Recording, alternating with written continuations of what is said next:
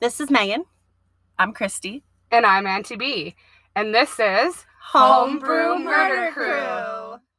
Welcome back for another wild episode, you guys. And I swear to God, if you guys get any sleep tonight after this, I will be amazed. Am I gonna have nightmares? Let me know tomorrow. I love stories. I don't know if you're gonna have nightmares. It's just like all the research and like the planning of this and the writing and editing of the episode, like I said it earlier, it like caused me a brain bleed or something, but like it's just a lot. It's very unsettling. A lot of information. Yeah, it's a lot of information. It's very unsettling. So right off the hop, I'm gonna give a big old trigger warning. So there is murder, there is rape, there is sodomy, there is a lot of that stuff. Also, as part of the episode, I'm gonna be including like quotes from our killer. So today's episode is Carl Panzram, and he is a maniacal, crazy, insane, brutal serial killer from the 1900s. Well, you two have been hyping this up for like a little bit now, and I have been dying to hear about this guy because he's actually one I haven't heard of.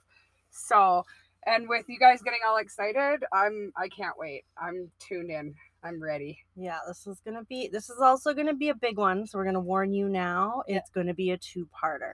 Yes, the plan is to release these a day after the next. A day apart? A day apart, yeah. So we're not gonna hold off a week for you guys to hear the second part, but we're definitely gonna break it down into 2 parts because it is just a lot. And with that, because of the difficulties I had going through this case and everything, for you guys, our listeners as well, please take care of yourself. If you need a break, if you need to pause, if you need to make this episode 3 parts for you, please do that because it is a lot. So, are you guys ready for me to tell you the tale of one Carl Panzram? Oh, I'm so ready for this. I'm so excited. So you guys, I'm going to start it off with a quote from Carl Panzram himself. And this is going to give you a little foreshadowing insight about who we're dealing with here. Okay? So, quote, "If you or anyone else will take the trouble and have the intelligence or patience to follow and examine every one of my crimes and actions, you will find that I have consistently followed one idea through all my life. I preyed upon the weak, the harmless, and the unsuspecting. Those I harmed were weaklings, either mentally or physically.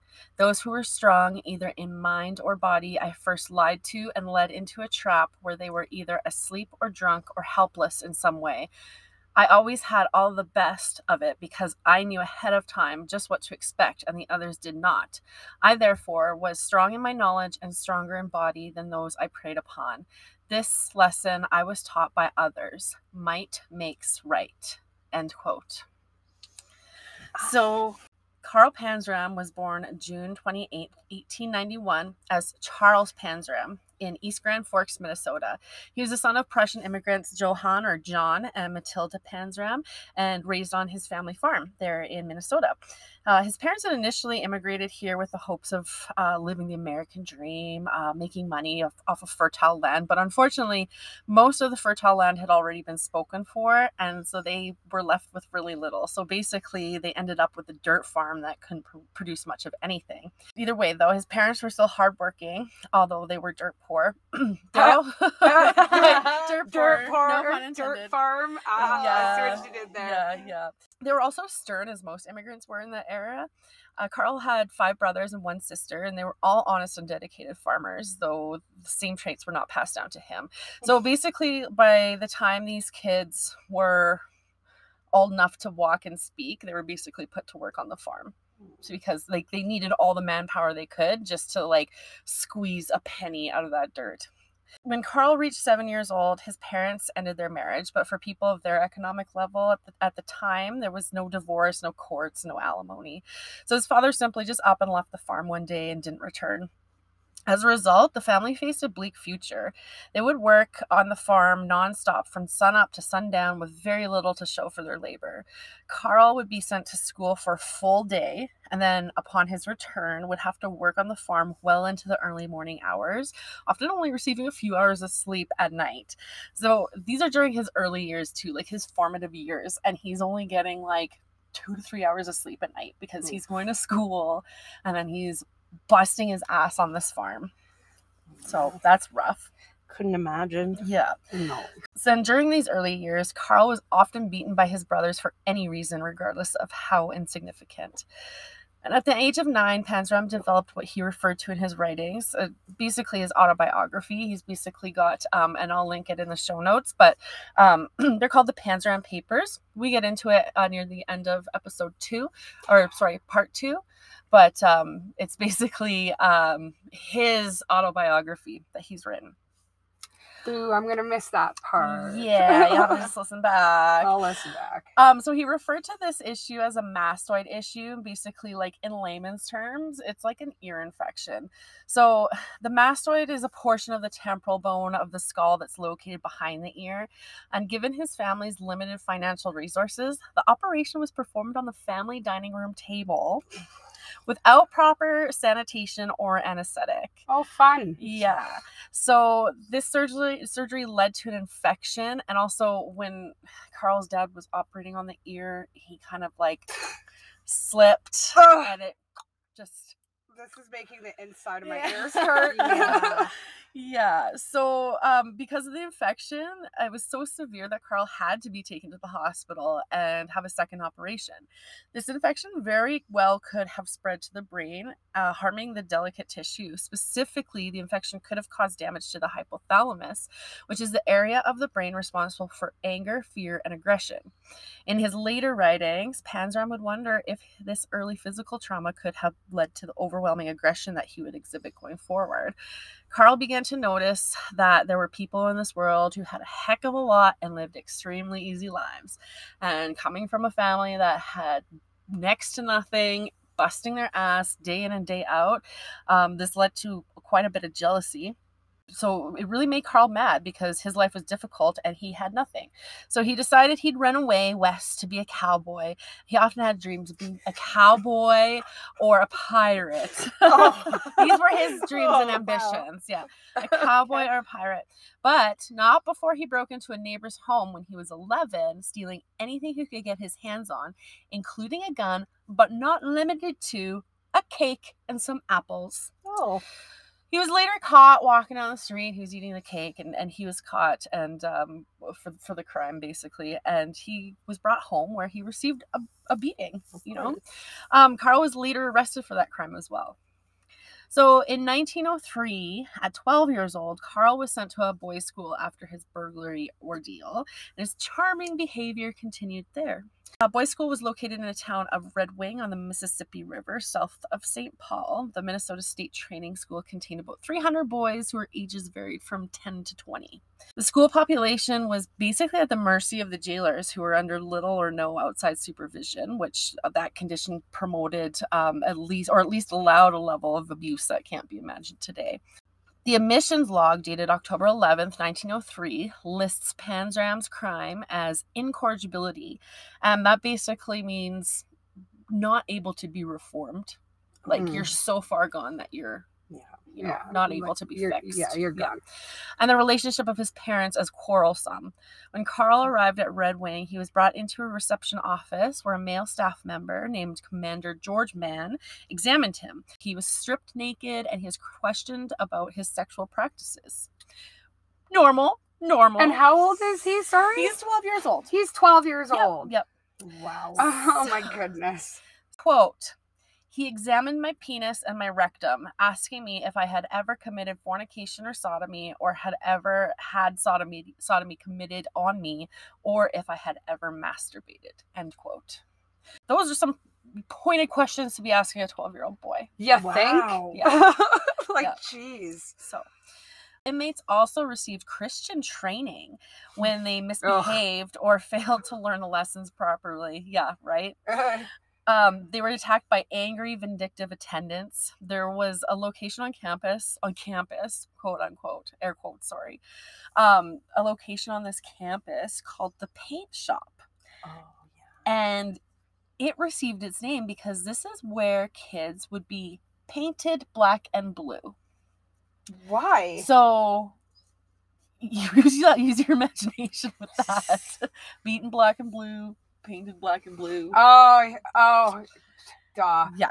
Okay, that makes more sense. Yeah.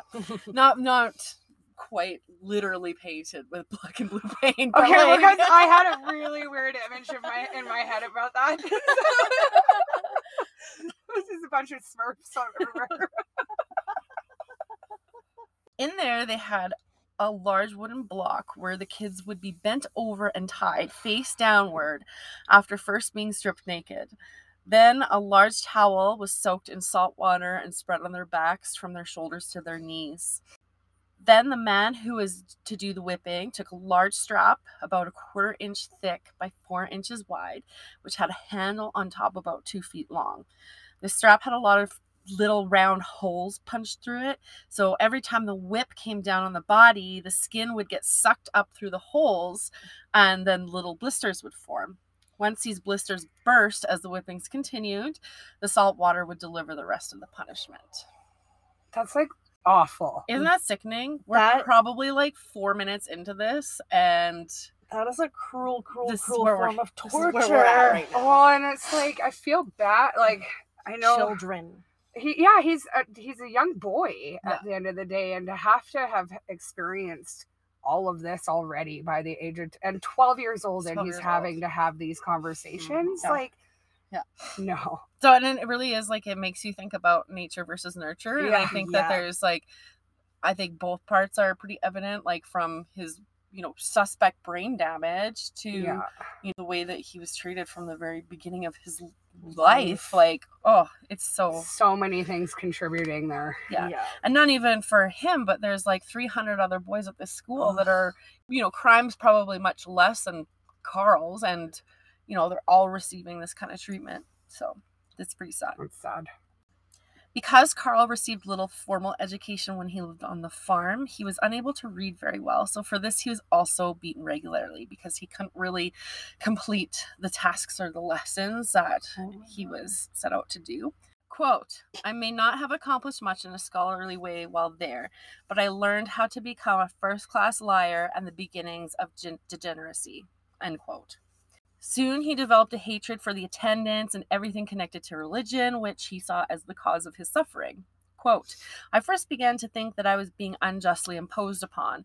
Then I began to hate those who abused me. Then I began to think that I would have my revenge just as soon and as often as I could injure someone else. Anyone at all would do." End quote. Carl did not do well academically, so he was placed on full-time work duty. One day he was sent to the laundry room to get clean linens for the dining rooms. He attempted to escape, but he got caught, so they put him back to work in the officers' dining room.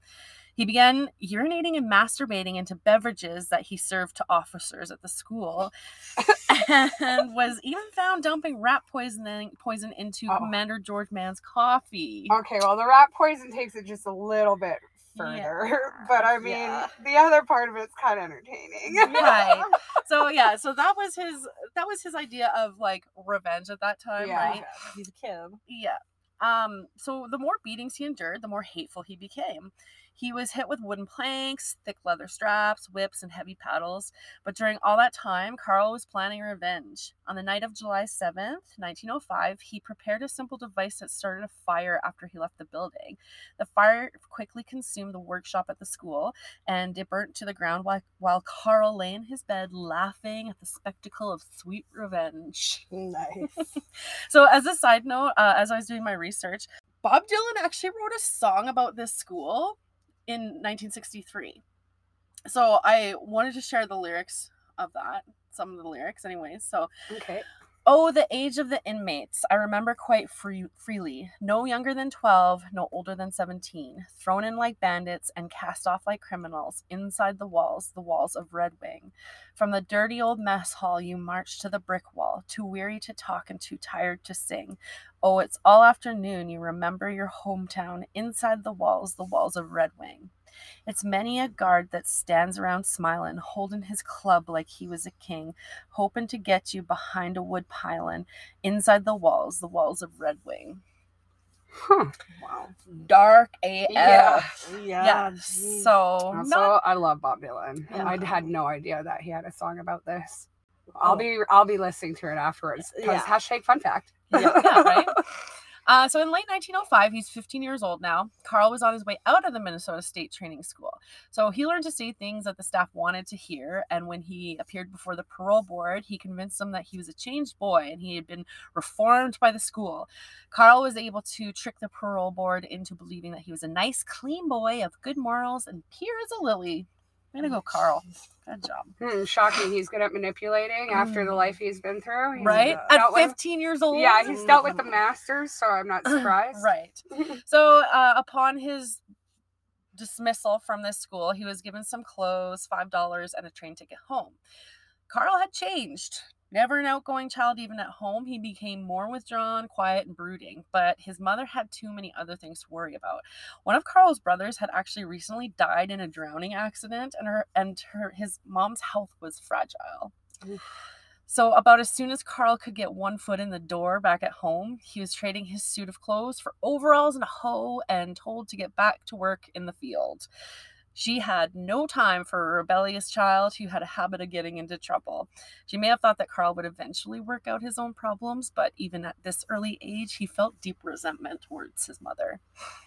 He knew nothing else in his short life except suffering, beatings, and torture. His youthful mind dwelled on things of which most children knew little of. Quote, I fully decided when I left there just how I would live my life. I made up my mind that I would rob, burn, destroy, and kill everywhere I went and everybody I could as long as I lived. End quote. Oh, good. Like, there's no beating around the bush. No. No, you're gonna die. Yeah. Come across this exactly. man's path, you're gonna die. Mhm. So it was January 1906, and Carl Panzram was just about to be unleashed to the world. So the idea of being sent back to the field to work long, seemingly wasteful hours on this dirt farm didn't appeal to Carl. So he ended up telling his mother that he wanted to go to school to become a preacher and save souls. He found himself in the basement of Emmanuel Lutheran Church in Grand Forks, North Dakota, where religious classes were held. It wouldn't be long before his unruly behaviors would earn him whippings and beatings from the pastor there. He found a kid who had a heavy caliber Colt pistol and he stole it. And the next day, Carl stole one of his brother's vests and put the big pistol in the vest pocket. And when Carl was ordered to the front of the class for beating, he refused. And the pastor went up to his desk and attempted to pull him out of his chair by his vest. This failed, and instead the buttons of the vest popped off. Pistol fell out on the floor between Panzram and the pastor. Panzram grabs the gun, firing 3 shots aimed at the pastor's head, each shot failing to discharge. Oh no. Oh no. Later that day, his family had heard about the chaos that he'd caused at school, and Carl faced yet another beating, this time at the hands of his brother Albert, who demanded to know where he hid the pistol. And now his brother Albert was a police officer at this time. So, Oh Yeah. boy. So he stole his brother's gun? no, he stole a kid's gun at the school. He stole his brother's okay. vest. His But vest, yeah, okay. but this is why Albert demanded to know where the gun was and Okay. gave him a beating. So after this incident, Carl left home for good. So Carl's about 13 to 14 years old now, and life on the road meant more conflict with the law, and Panzram spent time in various juvenile institutions. He learned how to ride the freight trains and passenger trains as a, air quotes, hobo. This is what they referred to them in that day and age. So if you hear me say hobo, this is what I mean, okay? So he would ride these trains as a hobo without paying a fare. For the first 3 to 4 months, he rode these trains to the Pacific coast and all over the West, sleeping in boxcars, barns, sheds, haystacks, really anywhere he could find. He got fed by begging and lying and preying on people's kindness, telling people that he was a poor orphan and how much he loved Jesus. He also learned hard lessons on the road. So one night, riding in a boxcar, he was feeling kind of lonely, and so he wanted someone to talk to. So he walked over to another open car where he found 4 big, burly men. Carl told them about the nice, warm boxcar that he just had a few cars over, and he invited them down. So they agreed, and they followed Panzram to his boxcar. They began telling him what a nice boy he was and how they could make him rich. Uh-oh. Yeah. I don't like where this is going. No. Anytime somebody tells you what a nice boy you are, it's Yeah. Mm. Anytime someone tells you they can make you rich. Oh. Okay. Yeah. So Carl was raped relentlessly by these men, and this would not be the only time that he was forced into a situation like this. So from these lessons, he learned to keep to himself and trust no one. So after Panzramming, I came up with that term myself. That's- I came Sounds up like with a U word. Love it. TM. After Panzramming around the country for a few months, he was finally caught in a small petty larceny burglary in Butte, Montana. He was held in the county jail where there were about 50 to 100 older men. He was in there about a month or two before he was sent to yet another reform school, this time in Miles City, Montana. He was older and bigger now, so it was harder for the guards to land a good beating on him, but there was one officer by the name of Bouchard, an ex-prize fighter from Boston, who made it his special duty to make life miserable for Panzram. So one day, Carl grabbed a 2-foot hard oak board, came up behind him, and whacked him on the top of his head. The intent was to kill him, but it didn't kill him. It did make him pretty sick, and apparently that was enough incentive for him to leave Carl alone. This school was just as religious as the last one, and after getting caught masturbating one day, he was sentenced to have his foreskin removed. No. But and probably without anything too. Mhm. Oh yeah, and Yeah. everything just clenched. Yeah. He did end up making one friend at the reform school, and his name was Jimmy Benson. So Benson was clever and mischievous, and he was young. He was around Panzram's age. So together they formulated a plan to break out of the school. So the plan was Benson would leave first, leaving the guards looking for him, at which point Panzram would escape. So Carl ended up getting 40 miles away after 3 nights on the run, arriving in Terry, Montana. The smell of food drew Panzram around the corner, where he saw someone rattling a can, dressed in a nice blue suit with a Stetson hat on. On one side of him, of this guy, he had a sack full of clothes and food, and on the other side he had a pistol. So with the unsuspecting victim's back facing Carl drew up his tire iron, preparing to bounce it off the guy's head. But the unsuspecting guy heard Carl and spun around with his pistol in hand and pointed it at Panzram. Carl was staring at his buddy Jimmy Benson. What? Yes. Oh, actually, So he's about to dead ass just fucking Kill his punch friend. this guy, yeah. And it's Jimmy Benson, yeah. So they had a good laugh and so his one and only friend. Oh, you tried to kill me. Let's have a laugh about it. So they had a good laugh and celebrated their escape, and together they set out east, stealing from church donation boxes, traveling on train cars, robbing people blind, just living the life. Good old days. Exactly. So life on the rails was unpredictable, and they later parted ways. So Panzram was going to head west now. To be a cowboy, remember? Mm-hmm. Should have been a Cowboy. cowboy. In December 1907, Carl is 16 years old now. He arrives in the city of Helena, Montana. There's very little law enforcement here, and people still wore pistols on their belts. By the Canadian fur traders and river fishermen, who were pretty tough. It was not a place for teenagers. One night at a local tavern, Panzram was drinking alone at the bar and heard a speech given by a local army recruiter. Later that same night, he lied about his age and enlisted in the U.S. Army. Oh, God. So the U.S. Army was so desperate for people to enlist that they didn't fact check nothing. Yeah, Right? I guess so. So they're like, yeah, cool, seems legit. Yeah. So he knew this might be his only hope in surviving the winter. That's why he did it. So because he'd be supplied the bare essentials from the military. So Panzram left for boot camp, which at that time was held in Fort William Henry Harrison, which is a distant post in western Montana. He was assigned as a private to Company A in the 6th Infantry Penitentiary. On his first day in uniform, Panzram was brought up on charges of insubordination for refusing a certain work detail. For the next month, he was jailed several times for various petty offenses. He was constantly drunk and impossible to control, and he was just unable to conform to military discipline. It sounds like a treat. Oh, Carl. Let's give this guy a gun too. Right? Yeah. So in April of 1908, he broke into the quartermaster's building and stole a quantity of clothes worth about $88. As he attempted to go AWOL with the stolen items, he was arrested by the military police and thrown into the stockade. He received a general court-martial on April 20th, 1908, before a military tribunal of 9 junior and senior officers who had no tolerance for criminal activity from men in uniform. Panzram pled guilty to 3 counts of larceny.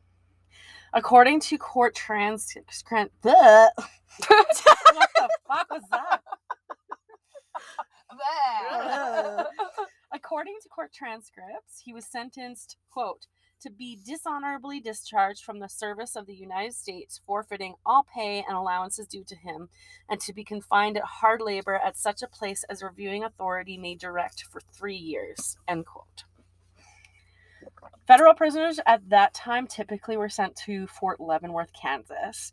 Future President William Howard Taft, who at the time was Secretary of War, approved the prison sentence. So he was like, yep, let's get them over there. It would not be the last time that their paths crossed. Oh, man. Bum, bum, bum. Remember that name, William Howard Taft. So Panzram was chained up and taken to the local train station with a number of other military prisoners. They were shackled to the inside of a cattle car by armed guards, given no food, no water. It was about a 1,000-mile trip, too. The train rolled out of the Helena Depot and crawled south into Wyoming, across Nebraska, into eastern Kansas, where the towering walls of Leavenworth Federal Penitentiary rose up from muddy banks of the Missouri River like giant tombstones. So this is like the time when prisons were like basically modeled after like castles. Yeah. So they're like brooding. They look like brooding. I like when Ghost Hunters does I know. like creepy Ghost Eastern State Adventures. Penitentiary. Yeah. Yeah, that's such a good one. Funny story, I actually got this episode from, or this case from an episode of Ghost Adventures. Oh, really? I think I That's just watched hilarious. that episode. So I'll go into that. I touch on it a little bit. Yeah. Oh, that's awesome. I don't know if it's in part 1 or part 2, but in May 1908, his hands shackled and leg irons firmly attached, Panzram entered into the gloomy confines of Leavenworth Federal Penitentiary for the first time. So this is the thing that's messed up. He's 16 years old, and prison authorities don't know how old he is. He is in here with hardened criminals at the tender age of 16. Wow. So he was treated like any other man too, because they didn't know how old he was. So he lied about his age. Exactly, right? Play stupid games, win stupid prizes, Carl. Damn it, Carl. Damn it, Carl. So prisoners had to stand in formation every morning, regardless of weather. Guards invoked a regimen of strict discipline and mandatory obedience. Just like many other institutions of its day, a strict code of silence was enforced, and if an inmate was caught speaking out of turn, he was whipped and thrown into solitary.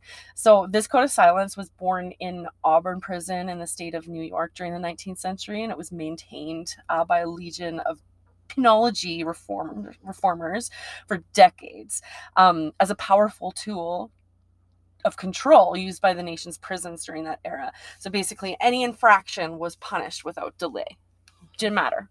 Speak out of turn, you do anything, basically punishment and beatings and that sort of thing was the only Walk way. the wrong way. Right, exactly. It was the only way they saw fit to treat a prisoner. Otherwise, they wouldn't reform. Yeah. Very old school way of thinking. Very archaic. So Panzram suffered numerous beatings and soon became desperate to break out. Instead, he decided to burn down one of the prison's workshops, causing more than $100,000 worth of damage. In that time, I didn't even do the friggin' conversion inflation. to what it would be. Yeah. Right? So, though he was never charged with this crime, Panzram was constantly in trouble for breaking a multitude of other prison rules. So guards thought nothing of torturing prisoners, again, since it's, like I said, it's the only way that they could think to keep control. A convict could not remain unpunished for breaking the rules, because to do so would encourage more violations and ultimately anarchy. And they had to basically instill fear into the prisoners, and every guard knew that if a revolt occurred, they had pretty little chance of getting out alive, because these prisoners would fuck shit up, right? Oh my Yeah. So Panzram was chained to a 50-pound metal ball. He had to carry the weight no matter where he went, even if he slept at night. Or even when he slept at night. If he slept at night. I'm picturing like one of those like Yeah, a ball and chain, Ball and right? chain. Yeah, exactly, right? So he was assigned to break rocks in a quarry, which he did for 10 hours a day with his ball and chain, 7 days a week. Oh my God. But he grew strong and muscular all the while, planning for the time that he would get out. And day by day, he grew bitter and angry. He was consumed by vengeance, and he was just waiting for the day when he could roam free again. Oh my God. well, even more so than he already was after being in that school. So it's just like piling on top of each other. Exactly. I envision it like a thermometer, like Yes. the mercury just boiling and boiling and boiling, Yeah. right? Quote, I was discharged from that prison in 1910. I was a pretty rotten egg before I went in there, but when I left there, all the good that may have been in me had been kicked and beaten out of me. All that I had in my mind at that time was a strong determination to raise plenty of hell with anybody and everybody in every way I could, and every time I could, and every place I could. I was a spirit of meanness personified. End quote. Chills. Like the Oh, spirit of man. meanness personified. Yeah. Like, Well, yikes. and he's just so nonchalant. It's Yeah, just, I you know, know. this is who I am Yep. and I'm angry. Deal with Yeah. it. Yeah, exactly. It's crazy. So he was released in August that year. He walked outside into the fresh air, convinced he would never see Leavenworth and its hated walls again. But he was wrong, because 20 years later, he'd see himself back there. Of course. Of course. And we'll get there. So upon his release from Leavenworth in 1910, again, he's given $5, a change of clothes, and a ticket to Denver, Colorado. I guess this was just, how they did things back then. They gave you some clothes and some money and a ticket. Bye. Yeah, see you later. Get the hell out of here. So, though he was only 20 years old, he had already spent a substantial portion of his young life in reform schools and prisons. Yeah. My goodness. At Leavenworth, any semblance of hope that he may have had to grow into a mature, productive adult citizen was effectively destroyed, safe to say. Mhm. Years of abuse and physical torture had taken their toll. There was no family that cared about him. He had no home and no prospects for the future. What he was, though, was 6 feet tall and 190 pounds, as strong as 2 or 3 average men of concentrated, hell-fired meanness. Oh my God. It's like they created a monster. Yeah, because nobody wants to see Marshall no more. They want Shady Am chopped liver. In Denver, he took a job in a mule skinner's camp. So I'm going to explain what this is, because it sounds I was fucked like, up, excuse okay? me? So a mule. mule skinner is a mule driver. Oh, Like drives a okay. mule, right? Like a Mhm. donkey, a mule. Yeah. They're often found in mining or logging camps, and these people drove mules on wagons that would carry materials from one job site to the next. The term skinner refers to someone who can outsmart or tame a mule. Okay. So mule skinner. Gotcha. So pretty soon, though, after only a few weeks, he managed to piss everyone off with his thievery and sodomy Shocking. and was fired, and they drove him out of there at gunpoint. It's important to note as well that somewhere around this time, he finally decided to have sex with a woman, Oh. and he caught gonorrhea. Oh, right. I knew Wanted that. to teach him. So he would never touch a woman again. So he always had course. like this almost aversion to women, and I don't know if it's like something his mother instilled in him or whatever. But well, the resentment towards his mom too Right. has a lot to play. But he Yeah. also he always like he portrayed, or he saw them as like dirty. Yeah. Well, Well, after that experience. getting gonorrhea, I can see. But even why, before but- that, he Yeah, didn't I guess really, so, But yeah. yeah, then he gets gonorrhea, and he's like, yeah, nail in the coffin on that one. Yeah. So I mean, thankfully for the women of the world at this time. Yeah. But, you know, Right. Yeah. Silver linings. Yeah, exactly. So it was time for Carl to find a new job. After leaving Denver, he wound up in Hitchinson, Kansas, where the State Fair of Kansas was being held at the time. There, he joined up as a writer for Colonel Dickey's Circle D Wild West show. Yeah, so like a carny, basically. That sounds fun. Right? He only lasted about a week there, Oh. though, before he was fired. Oh my goodness. Oh, Carl. Are we surprised? No. So after pissing everyone off there, he fled to Sedalia, Missouri, where they were holding their state fair as well. So he waited a day or so for them to get there. So Carl got there first and then waited for them to show up for their state fair. And Carl ended up setting fire to their horse tent and their cook tent. Oh no. Off he went again for his next job as a guard for the strikers on the railway. So they figured Panzram, being big and tough, would scare the Union strikers, and he was even given the green light to give them beatings. So Carl was like, yes, Right up my alley. this is all over my resume right now. Yeah. But he got bored of that pretty quick and soon moved on to just literally beating anyone, including other guards. So payday came and Carl decided a night on the town was in order. There, he would find a group of Union workers that wanted to find out just how tough Panzram really was. So they beat the shit out of him.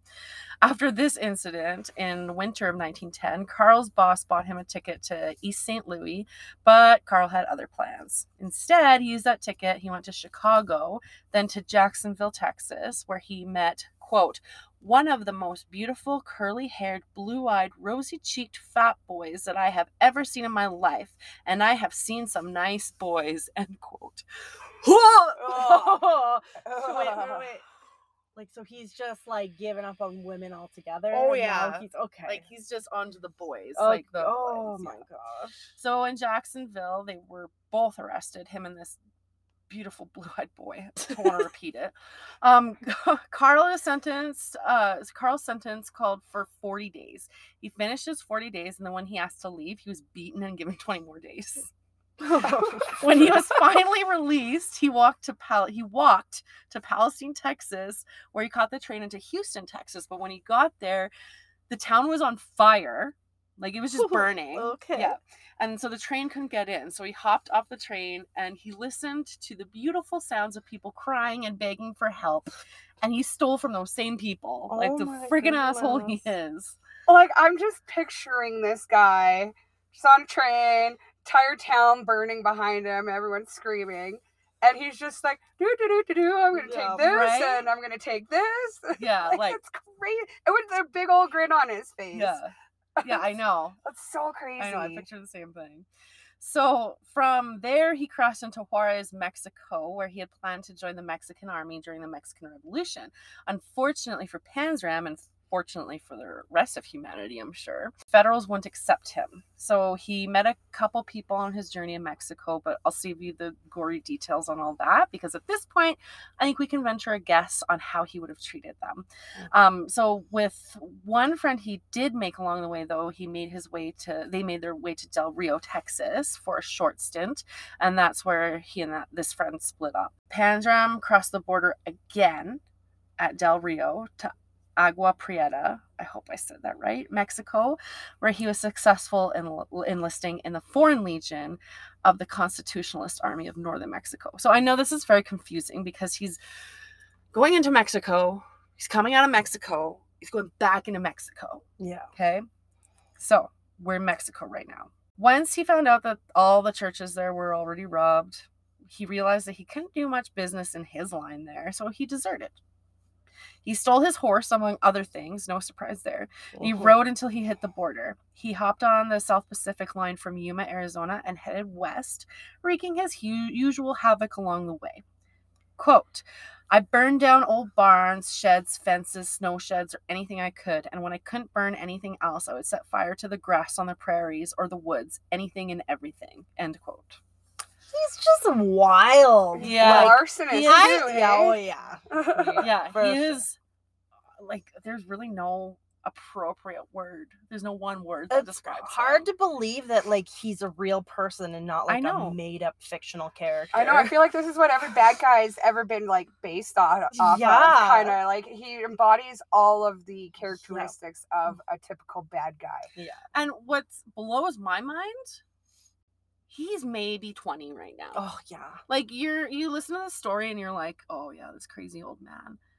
But he's not. He's a a freaking boy. kid. That's crazy. Yeah. Because I picture him kind of as like an older man in my Yeah, head every yeah, now and me then, and then too. it's like he's not. I'm older than him. Oh, yeah. Yeah. That's crazy. So when he burglarized homes, he would look for guns first, and he would shoot at farmers' houses, windows, cows in the field. It didn't matter.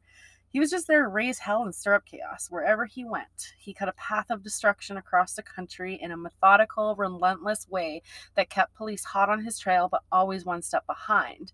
And when he would get caught, he lied and cheated his way out of every situation using the "woe is me, I'm an injured, hardworking, Jesus-loving boy."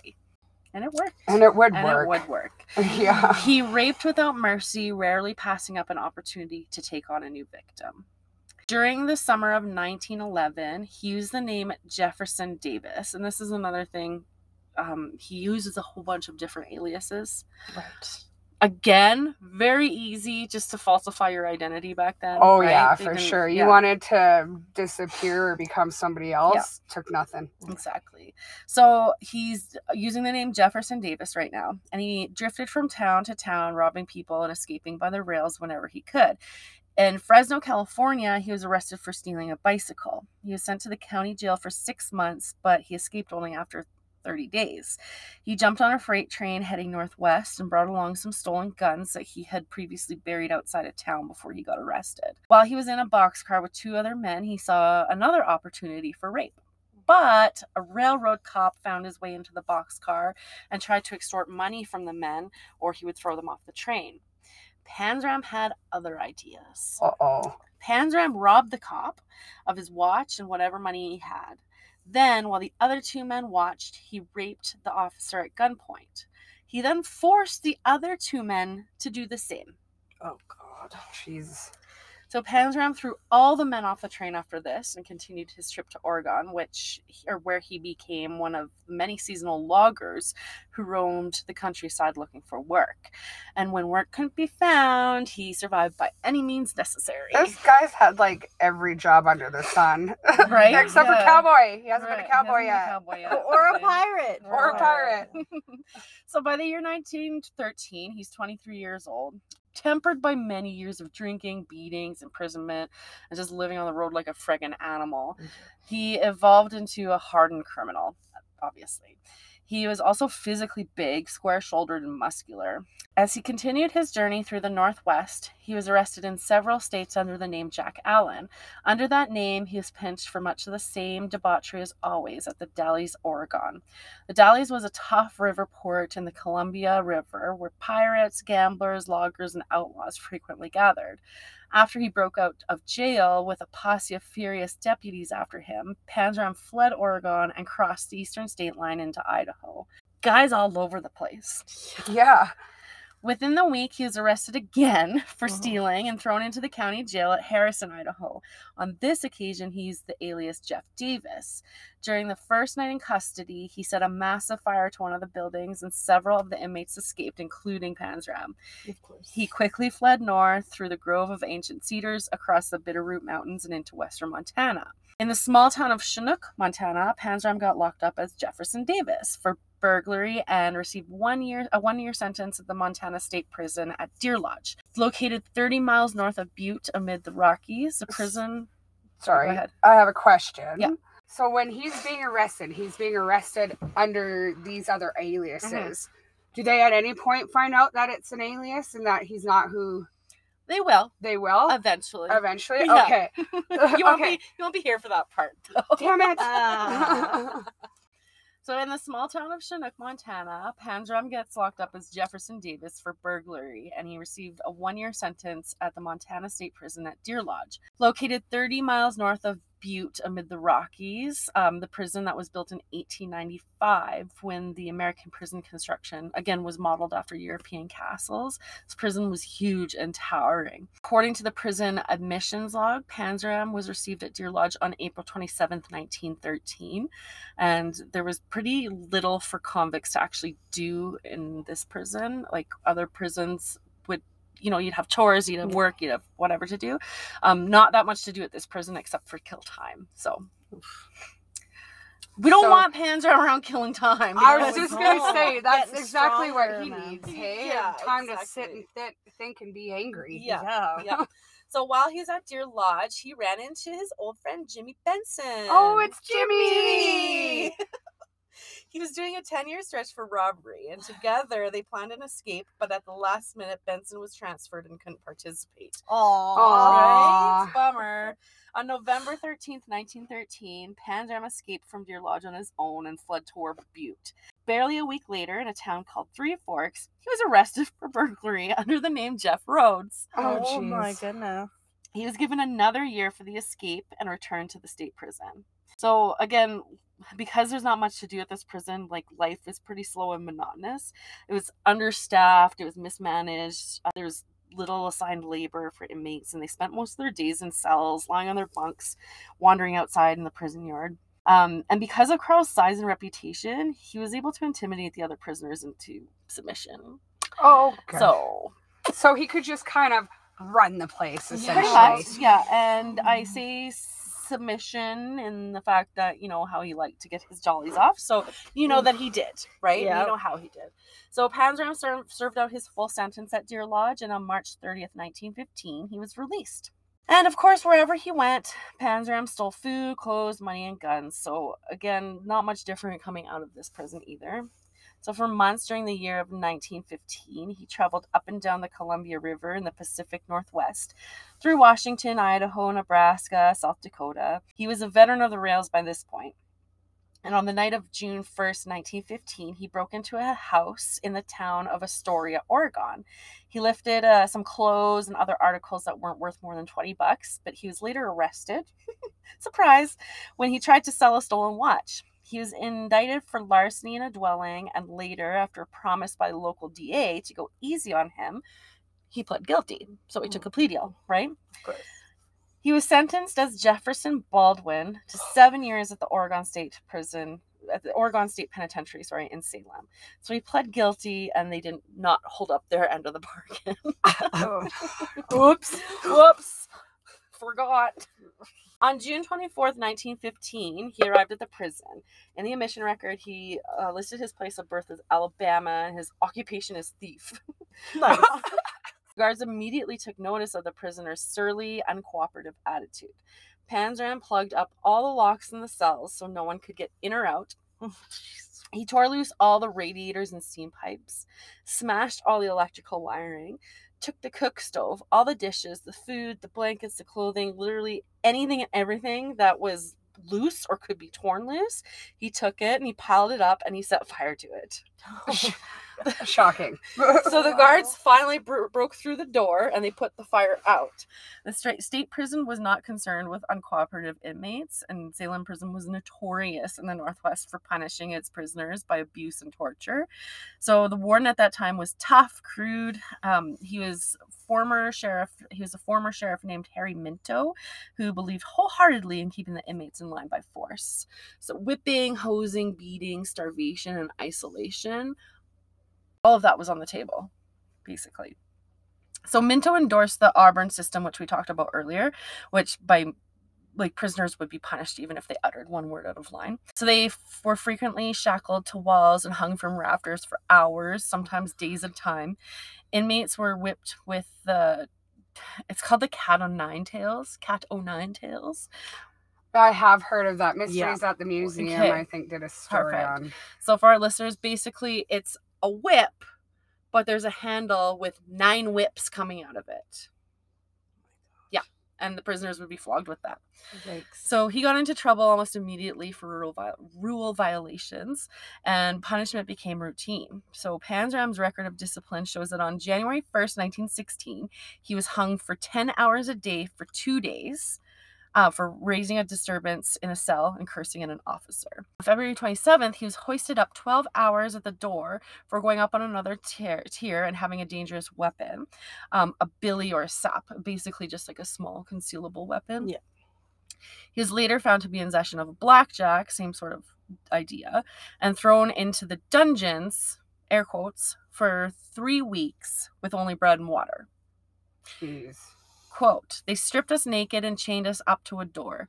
And then they turned the fire hose on us until we were black and blue and half blind." End quote. So that's what they do when they chain them on the door. They just fire hose them. I couldn't even imagine that as a punishment. Right. But still, Panzram continued his combative behavior. He started several fires and burned down 3 buildings at various times. He spent 61 days in solitary, where he had to basically grope around in the dark and eat cockroaches for food. Oh, Yeah. Oh my God. Crunchy. Crunchy. Why is it spicy? Spicy. Why is it spicy? In early 1917, Panzram helped another inmate named Otto Hooker escape from the prison. Hooker asked for a job on the prison farm, and he was granted his request. Even though he was under the eyes of the guards, Hooker took off and made his escape. Warden Minto gave chase after him, with other guards following them. So they made it quite a distance into a neighboring town, where Minto finally got Hooker cornered and began beating the snot out of him. Hooker grabbed Minto's gun and shot him in the head, killing him. He continued running, but the guards caught up to him sooner than he could escape, and basically they offered him the same fate, so they killed him. Oh, wow. Yeah, so the prison got a new warden named John Minto. So, yep, the late Harry Minto's brother. Oh. Oh. It wasn't much nicer either. No, probably not. Yeah. So under the new warden Minto, Panzram tried to escape numerous times, but was caught and punished, obviously. He was up to his regular no-good deeds. He once stole a few dozen bottles of lemon extract from the storeroom, took it out to a group of prisoners in the yard, and got them all drunk and ready to raise some hell for the guards. Well, that was nice of him, I guess. Right? But Panzram didn't drink it. He stayed sober so that he could just watch his masterpiece unfold, basically, and sit back and just like. This guy's a treat. He's Right? something else. Yeah. He's a true villain. So the harsh punishments continued for the prisoners, including Carl, like being locked in a cooler for months at a time, chained up to doors with fire hoses shot at them. You know, The huge. the use. So, anyways, an investigation took place looking into how the prison was run and all these punishments and everything. And the warden, Warden Minto, and deputy warden, and 9 other guards all got fired. Oh. So a new warden came in, and his name was Spud Murphy. Literally the coolest name I've ever heard in my I life. love that name. Nice. If I have another son, his name's Spud. Spud. Done. Spud, yeah. Spud Murphy. Spud This Murphy. is on record, so Yeah.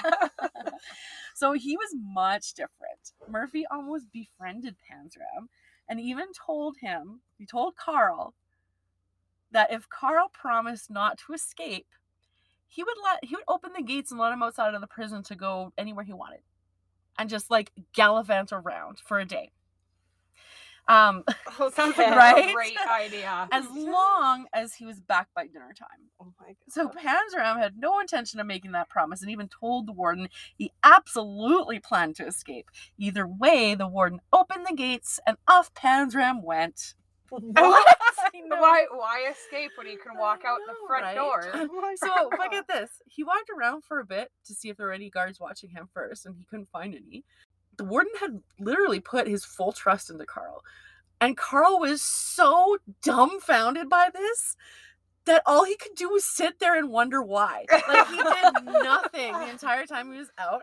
And then, like a good boy, he went back to the prison at dinner time. He's like, why? He's probably thinking, why the hell am I going back? Right. Did nothing. So Murphy would give Carl odd jobs inside the prison. And oddly enough, Carl worked well for Murphy where he hadn't for any other warden that preceded Murphy. So he get Carl involved in all sorts of activities. He even pushed him to try sports or band. But Carl, obviously, like, he didn't have the education growing up or anything like that. Didn't really have those opportunities growing up. So he didn't really know much about that stuff. So he's like, I don't feel like I'd be any good at either of those things. So Murphy had him carry the flag at the front of the band. He's like, well, are you too dumb to carry a flag?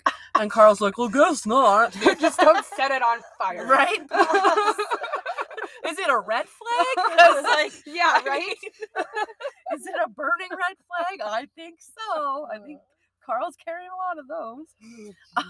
Well, so- he's definitely carrying something burning a while Right, ago. yeah. So he actually did a really good job of carrying this flag. He did a really good job. Good. Yeah. That's good. So the way Spud Murphy ran the prison was so different from the wardens before him. The whole country had their eye on his little social experiment. So he's actually treating prisoners like humans with the hope of reform instead of beating reform into them. Well, What? look at the evidence that it works though, Yeah. because Panzram literally got to walk out the front door, Right. Yeah. and he sat there and was like, "Did this actually just happen?" Yeah. I better go To back. the point where he actually goes back. Yeah. And so it clearly works. And I think actually like at that time too, because he went back, I think he ends up requesting to speak to a prison psychiatrist or whatever and being like, is there something wrong with me? Like, why didn't I leave? If there's something mentally wrong with me then. And they're like, no, you got a clean bill of health, you're good. Oh, Yeah. Crazy. that is crazy. So on September 18th, 1917, he finally succeeded to escape from the prison. He broke into a house in the town of Tangent, stealing clothes, food, money, and a loaded .38 caliber handgun. A few days later, a local cop recognized Panzram from a wanted poster and tried to arrest him. But the last thing that Carl wanted was to face Spud Murphy, the one person who ever believed in him, the one person he actually felt regret for disappointing. Which is crazy that he felt regret. Yeah. Yeah. So Panzram pulled out his gun and opened fire on the sheriff's deputy. But he ran out of ammunition and was captured. Oh no. On the way to jail, Panzram tried to grab the cop's gun and a fierce struggle took place inside the police car. The rear windows were kicked out and several shots were fired through the roof as the men battled for the officer's handgun. Oh my god. Panzram was beaten, bloody, and unconscious. He was brought back to Salem and dumped into solitary, but not for long. So incredibly, on May 12th, 1918, Panzram escaped from the Oregon prison again. He sawed through the window bars using a hacksaw blade and jumped down off the prison walls. As frantic guards fired hundreds of rounds at him, he made it into the woods and just disappeared. And not one bullet hit him. I know, it's wild. Like, what kind of horseshoe does this I guy have know, shoved up right? his ass? Yeah. Right? He later hopped a freight train heading east and left the Pacific Northwest forever. He changed his name to John O'Leary. He shaved his mustache. He was still burglarizing and burning churches along the way, but he was headed for the East Coast. We're gonna do it different. There we go. So in the summer of 1920, he's 29 years old, and he spent a great deal of his time in the city of New Haven, Connecticut. He preferred places with activity and lots of people because more people meant more targets, more money, and more victims, and it also meant that the cops were too busy, hopefully, to bother with the likes of Panzram. So he went out at night, cruising the city streets looking for an easy mark. If he didn't mug an unsuspecting drunk or rape a young boy, he would look for a house to burglarize. In August, he found a house located at 113 Whitney Avenue that looked, air quotes, fat and ready for the taking. It was an old 3-story colonial, pretty fancy looking. So he's like, nice neighborhood. Inside, Carl found a large amount of jewelry, bonds, and a .45 caliber automatic handgun. Now, when he looked at the name of the bonds, the name read William H. Taft, the same man who had sentenced him to 3 years at Leavenworth in 1907. At that time, Taft had been Secretary of War when he sentenced him. Now at 1920, he's the former president of the United States and the current professor of law at Yale University in New Haven. And Panzram is currently robbing his house. Yes. So after stealing everything he could carry, Panzram escaped through the same window and hit the streets carrying a large bag of loot. He got about $3,000 in cash, which he used to buy a yacht called the Akista in the Lower East Side of Manhattan. He registered the boat under the name John O'Leary, the alias that he used when he was living in the New York area. So he basically had an alias for each area Yeah. he was in, right? He sailed the boat up the East River, eastward through the Long Island Sound, past the south shore of the Bronx, the city of New Rochelle, and onto the rocky coast of Connecticut. Along the way, he broke into dozens of boats on their moorings, and moorings are basically where they're tied up. He stole booze, guns, supplies, anything he could get his hands on. He finally became a pirate. I was just thinking that. Yeah, he's really good at this whole pardon me, this whole pirate business. Yeah. So he eventually moored the Akista at the New Haven Yacht Club, where he settled in for a time, enjoying the hot weather, drinking prohibition booze, and thinking about his next victims. Now, we're just about to end part 1 here, but I want to remind you that after everything we've gone through, he hasn't killed anybody yet. I was just thinking that. I was like, he hasn't. He's tried. Actually, yeah, he's tried. He's tried. He's done really inappropriate, despicable things, but no one's died. Yeah.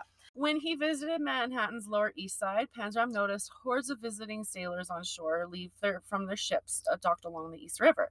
He realized that many of them were looking for work on the outgoing freighters or local boats, because this was an era of enormous shipping activity and the age of ocean liner, when international travel was mostly accomplished by sea. So lots of sailors. So he began to look for sailors to hire.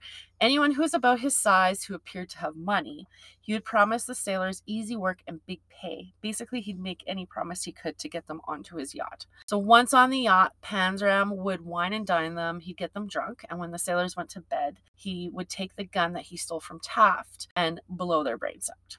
He stole this gun from Taft with the intention of every subsequent murder from here on out is attached to this gun, to President Taft, right? Okay. Right. This is now here we are, the first time that he's actually murdering people, and he's taking out like a few at a time. Yeah, that's kind of odd that the very first time that he would take a life, it's a group, like it's because he's not I don't think he's really methodical in how he does it. He's just a fucking train wreck. Like, yeah. Well, and why all of a sudden? Like, why was it that moment or those people that all of a sudden now he's killing? Yeah. Why hasn't he killed before? What made? I'd be well, interested. again, like you said before, it's like he's tried. Yes. Yeah. He just wasn't successful. Right? Yeah, I guess that's true. Yeah. Again, this is his first time actually murdering someone in his short yet chaotic life, and it wouldn't be the last.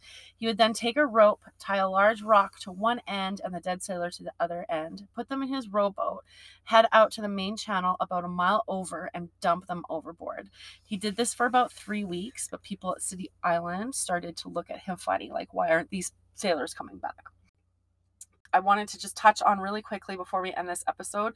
Execution Rocks Light is a lighthouse, and this was the episode of Ghost Adventures that put me to this case. This lighthouse is located in the middle of Long Island Sound on the border between New Rochelle and Sands Point, New York, and the island on which the lighthouse sits is claimed to derive its name from colonial New York, when slave-owning settlers of Sands Point murdered enslaved people by chaining them to the rocks during low tide and leaving them as high tide came in. So they're literally chained up there in the water, watching the tide come in, just waiting to drown. That is it's terrifying. Awful. It's terrifying. Awful. Yeah.